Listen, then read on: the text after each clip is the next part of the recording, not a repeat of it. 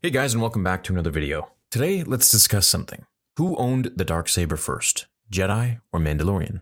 Now, this black-bladed weapon is one of the most unique sabers in the entire Star Wars galaxy, but its history and who exactly created it can get a little bit confusing. So what exactly is the Darksaber? How is it any different from a lightsaber? And who was its first owner? If we take a quick dive into the records of the Galactic Republic, we can try to answer all three of these questions at once. Now, long before Darth Maul ever got his hands on the Darksaber, the Jedi recruited a young Mandalorian to its order, Tar Vizsla. This child would go on to eventually become one of the most powerful Jedi Knights of his generation. But unfortunately, we don't have that much information about his life and deeds. If we look at the new canon, we know that Tar Vizsla was a member of the Jedi Order during the Old Republic, but we can't say an exact date. All we know is that he was around before its fall, which the new canon indicates might have been about 1000 BBY, but the legends say something different. If we do some investigating and lean on legends material, we can probably make a more accurate guess.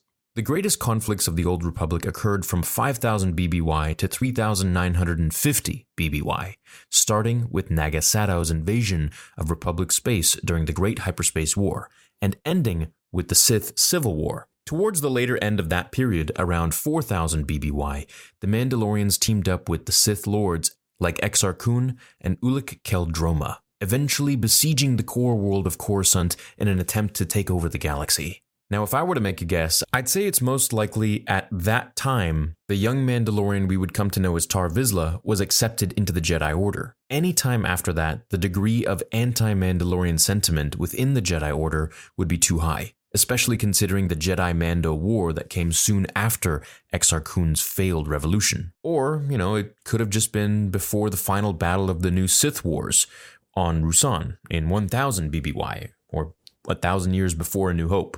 Now, during Vizsla's time in the Order, he learned the ancient ways of the Force, and when the time came for him to create his own lightsaber, he chose an extremely unique design. Instead of a rounded blade, like Jedi have wielded since the earliest Force sabers appeared on Tython 20,000 years earlier, Tar Vizsla created a flat-bladed weapon. At first glance, you wouldn't be wrong to guess that the Mandalorian was actually wielding a cortosis blade or a vibrosword. The difference between the Darksaber and lightsabers is that jarring. Vizsla's weapon was also a bit shorter than the typical 3-foot-long lightsabers that other Jedi of his era wielded, presumably knights like Nomi Sunrider or Silvar of Cathar. But when we look at the Darksaber, we shouldn't just think, wow, this is a very unique lightsaber, and stop investigating. You have to take it a little bit further and wonder why Tar Vizsla created a weapon like this. What were his influences? Now, among the ancient records of the Jedi Library on Coruscant and on Ossus, there were likely archives that detailed the ancient Force-imbued blades from the earliest Jedi on Tython. Prior to the formation of the Republic, in 25,000 BBY, the Jedi used Durasteel swords as their primary weapon. A Jedi Master of Metallurgy would use an ancient technique to transform the blades into conduits for the Force.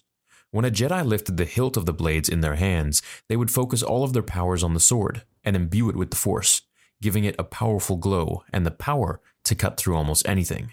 The similarities between those ancient Force-imbued blades and Tar Vizsla's Darksaber is uncanny. But considering that Tar Vizsla would eventually leave the Order and become the leader of all the Mandalorians, the ancient heritage of the Jedi probably wasn't on his mind during the creation of the Darksaber. Instead, we should turn our eyes to the ancient history of the Mandalorians.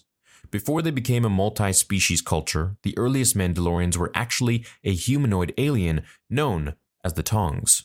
Much like the later Mandalorians who would besiege the Republic and nearly bring it to its knees, the Tong society revolved around ritualistic combat and honor. It was in those trials of combat that we can find a bladed weapon that bears a striking resemblance to the Darksaber, the Beskad. Typically about 1.5 feet in length, the Beskad was much shorter than a lightsaber, and even quite a bit smaller than the Darksaber, but its single blade design and black hilt must have surely been a powerful symbol of Tar Vizsla's youth. It's possible, and maybe even likely, that the Beskad was the ultimate inspiration for Vizsla's Darksaber when he was creating it. So I hope this helps clear up a few things. Now, there isn't a definitive answer, of course. This is just what's out there in books, on the internet. And what I also think is that maybe the Darksaber doesn't even have a crystal. Maybe that's what makes it so powerful, so special, and so different from other lightsabers.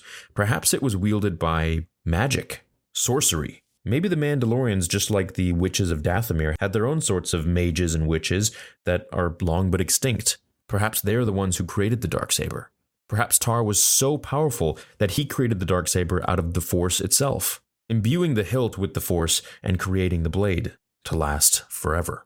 So now that we know that Tar Vizsla was the creator and first owner of the Darksaber, if you didn't already know, and the weapon was actually a type of lightsaber, it's not related to vibra-swords or any other type of bladed arm.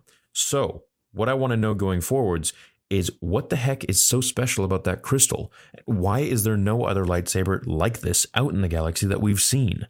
Hopefully we get those answered someday in canon. Until then, I hope you enjoyed this little bit of info and theory video. Have an awesome rest of your day, and I'll see you in the next one. Until then, remember, the Force will be with you, always.